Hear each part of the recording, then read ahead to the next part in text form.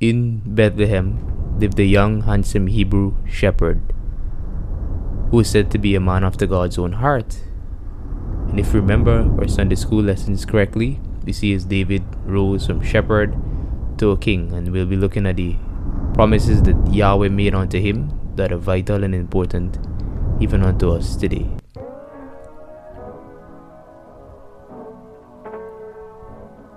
Hello and welcome to Truth Incorporated podcast, where we spread uncensored biblical truth. In our last episode, we looked at the Abrahamic covenant, and we looked at God's promises to Abraham, and we saw even how these promises relate unto us. We said that Abraham was promised a seed that would bless all the families of the earth. He was promised a land, but we said that he never received any of it. And we were able to pinpoint through the scriptures that says that Abraham's seed that was mentioned was not Isaac or his grandson Jacob, but it was the Lord Jesus Christ. And we said that we can become Abraham's seed through baptism. And in this episode, we'll be looking at David. And we'll be looking at the promises that God made unto David. And we'll see how they even so are vital even unto us. Now, as we introduced, David lived in Bethlehem. He was said to be handsome in the scriptures, and he was a shepherd. He looked after the sheep of his father Jesse. And he was the youngest of 8 sons. David wasn't our average teenager. I don't know about you guys, but certainly I hate chores, especially my young age. I'm no longer a teenager. But in my young age, I hated having to wash wares or sweep the house. Actually, I didn't really do much because my mother spoiled me, but I'm guessing the average teenager that's listening can relate. And even those who were in their teenage years, that chores. Who likes doing chores? But David, he was very willing.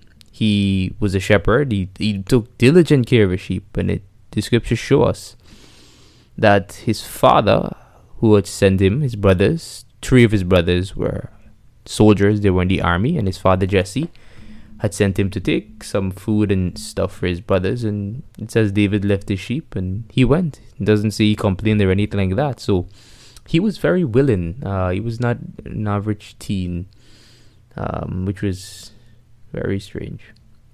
And it says he left his sheep with a caretaker, and he left.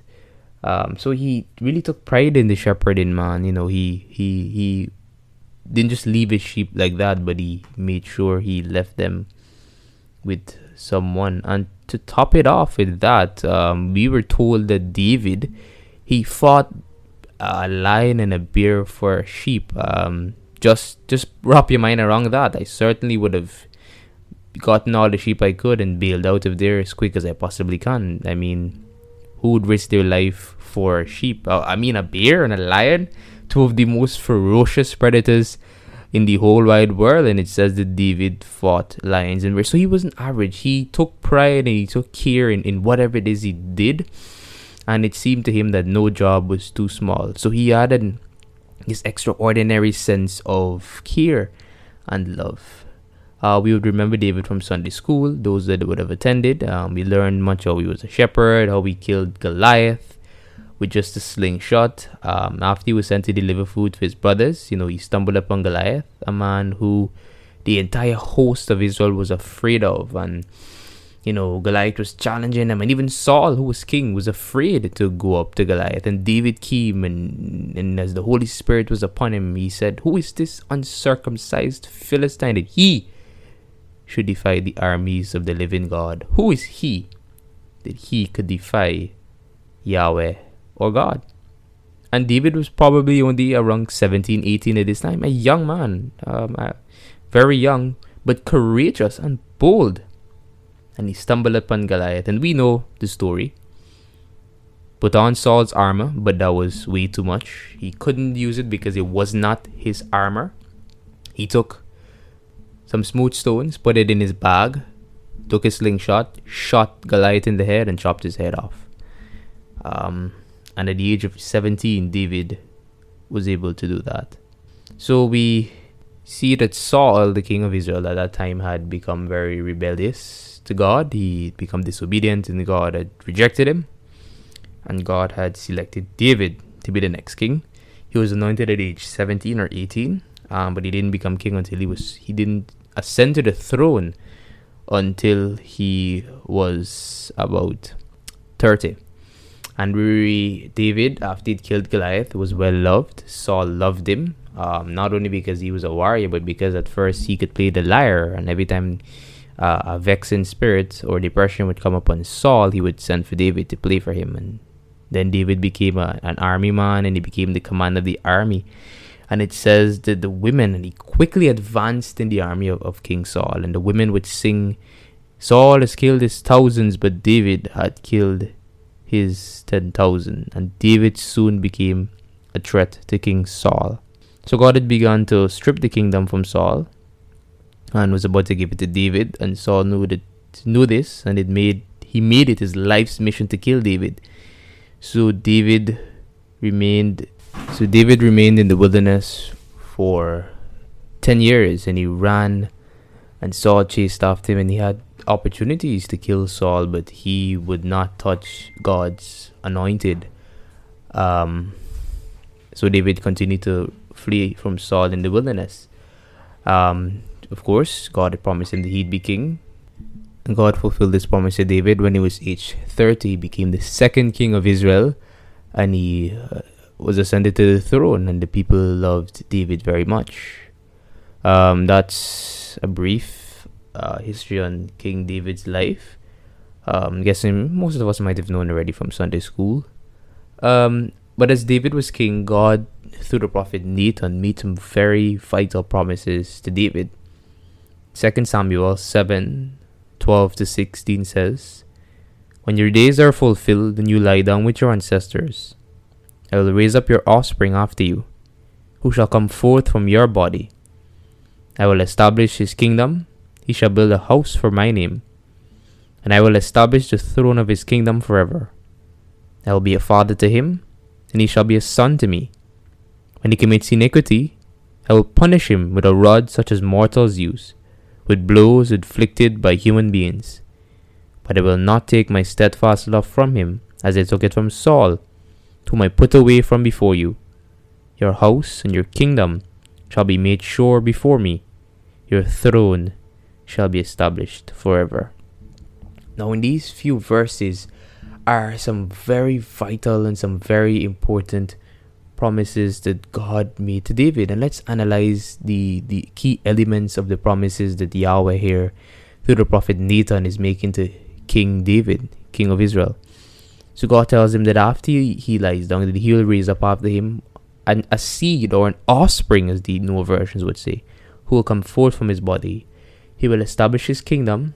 He shall build a house for his name, and his kingdom shall be forever. God shall be a father to him, and he shall be a son unto God. So the key elements of these promises are that David's throne and his kingdom would last forever. It will be ruled over by a son who would be the son of God. And David would be able to witness its fulfillment. So these are some very vital and some very important words here. But like we looked at Abraham, why David?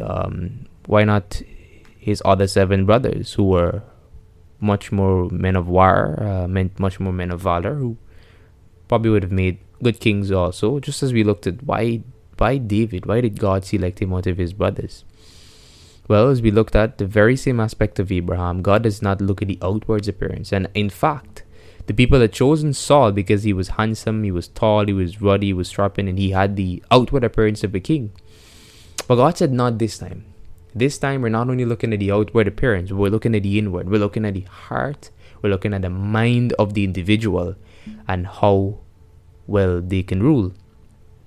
So God selected David because, as David is nicknamed, he was a man after God's own heart. He seeked and yearned after the things of Yahweh day and night, 24/7.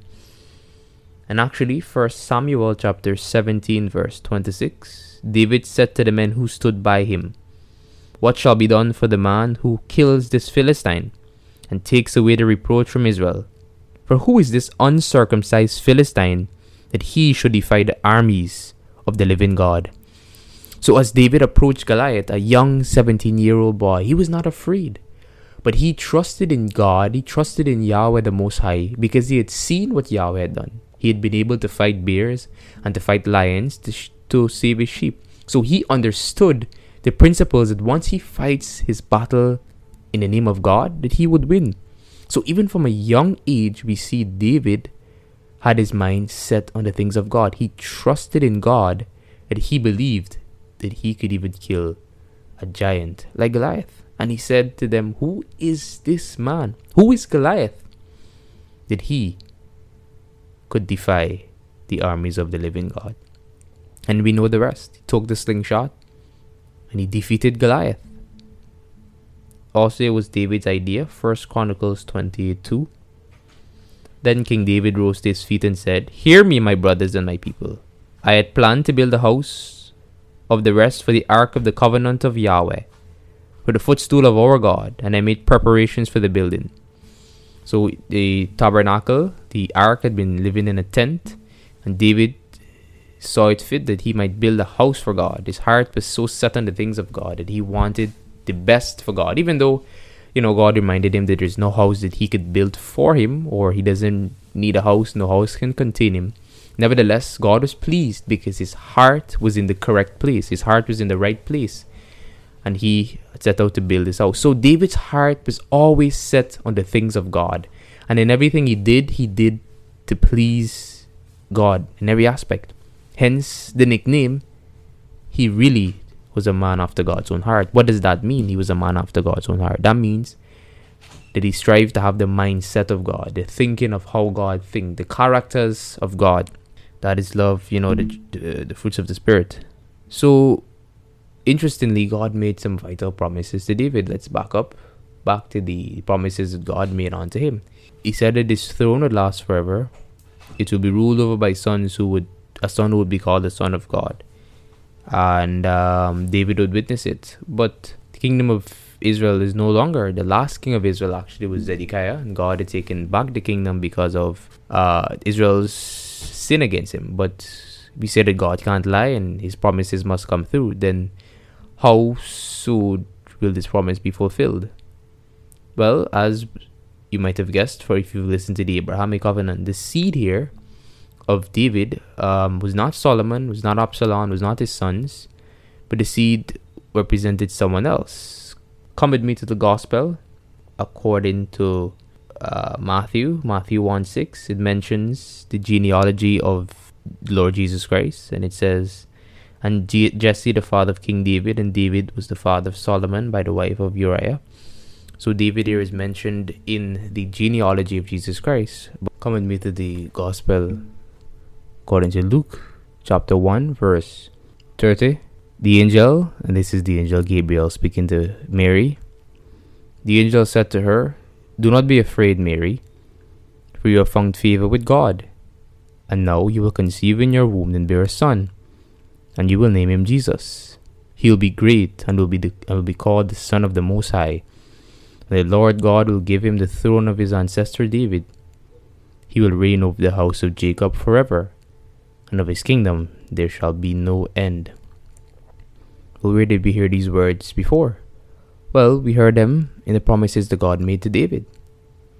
So, the offspring of David, the seed of David, was not Solomon, was not Absalom, was not the other kings of Israel, for their kingdom failed because they were ruling on man's terms, and their kingdom did come to an end. But this true offspring of David was the Lord Jesus Christ. He shall be called my son, who is the Son of God, none other than the Lord Jesus Christ. And the angel is telling her that the child will be the Son of the Most High, and he shall give him what? God will give him the throne of his ancestor or his father David, and his kingdom shall be for what? His kingdom shall reign forever. So God had promised unto David that he would one day redeem not only Israel but the entire world through Jesus Christ. So God had these plans all along from the get-go. God had been planning these things from the very, very, very, very inception of things. And that should be something that is wonderful, that God had been thinking of the redemption of mankind for so long, that the gospel was preached even on to David. Has David received the promises as yet? No, David had not yet received the promise. But how would he receive the promise? He would receive the promise of the resurrection. Just as we look to the Abrahamic covenant, when David resurrects, he shall receive the promise, and he shall be in the kingdom of God. And these promises are not only for David, but they are for all of us. Let's come to Matthew 25, verse 31 to 34. When the Son of Man comes in his glory, and all the angels with him, then he will sit on the throne of his glory. All the nations will be gathered before him, and he will separate people one from another, as a shepherd separates sheep from the goats. And he will put the sheep at his right hand and the goat at his left. Then the king will say to those at his right hand, Come, ye that are blessed by my Father, inherit the kingdom prepared for you from the foundations of the world.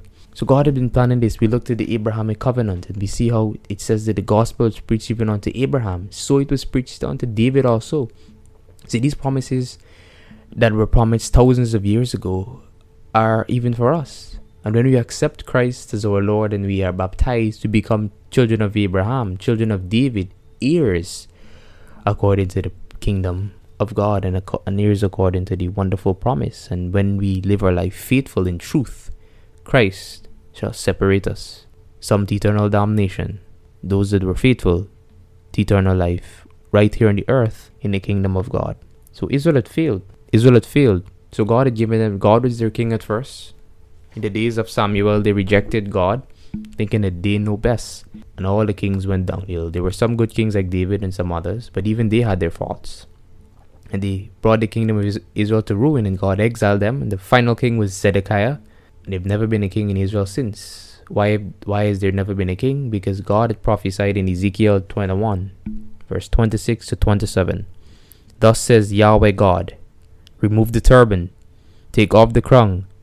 Things shall not remain as they are. Exalt that which is low, abase that which is high.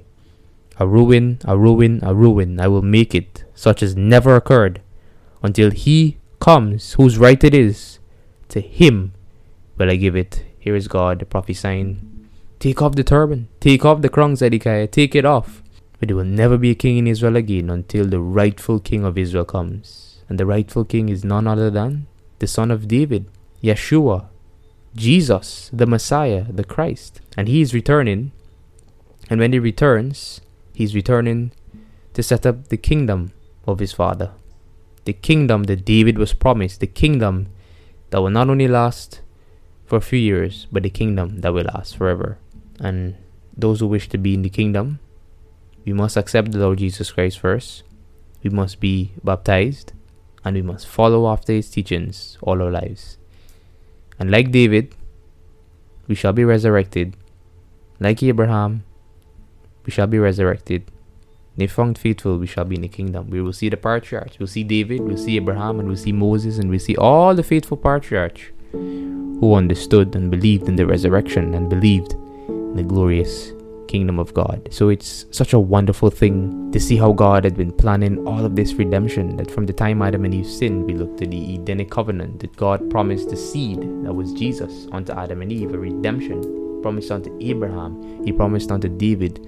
So Jesus was the Logos of God, he was the Word of God, he was the plan of God, and God had been planning it all along for creatures who do not deserve it, who cannot earn it. It shows the wonderful agape love that Yahweh has for his creation. And God is inviting you, he's inviting me, and he's inviting all of us listeners here to be a part of this kingdom that he has planned from the beginning. We can only come to the Father through his Son, Jesus the Christ. I thank you for being attentive and listening to this episode as we look to the Davidic covenant. For those who have not yet subscribed, do subscribe to the podcast and like our Facebook page at Truth Incorporated. And you can also follow us on Instagram at T_Incorp. And stay tuned for many, many more episodes to come as we dig deep into the Word of God to see God's wonderful plans for us. Thank you all for being here, and the peace of the Lord be with you until we meet again.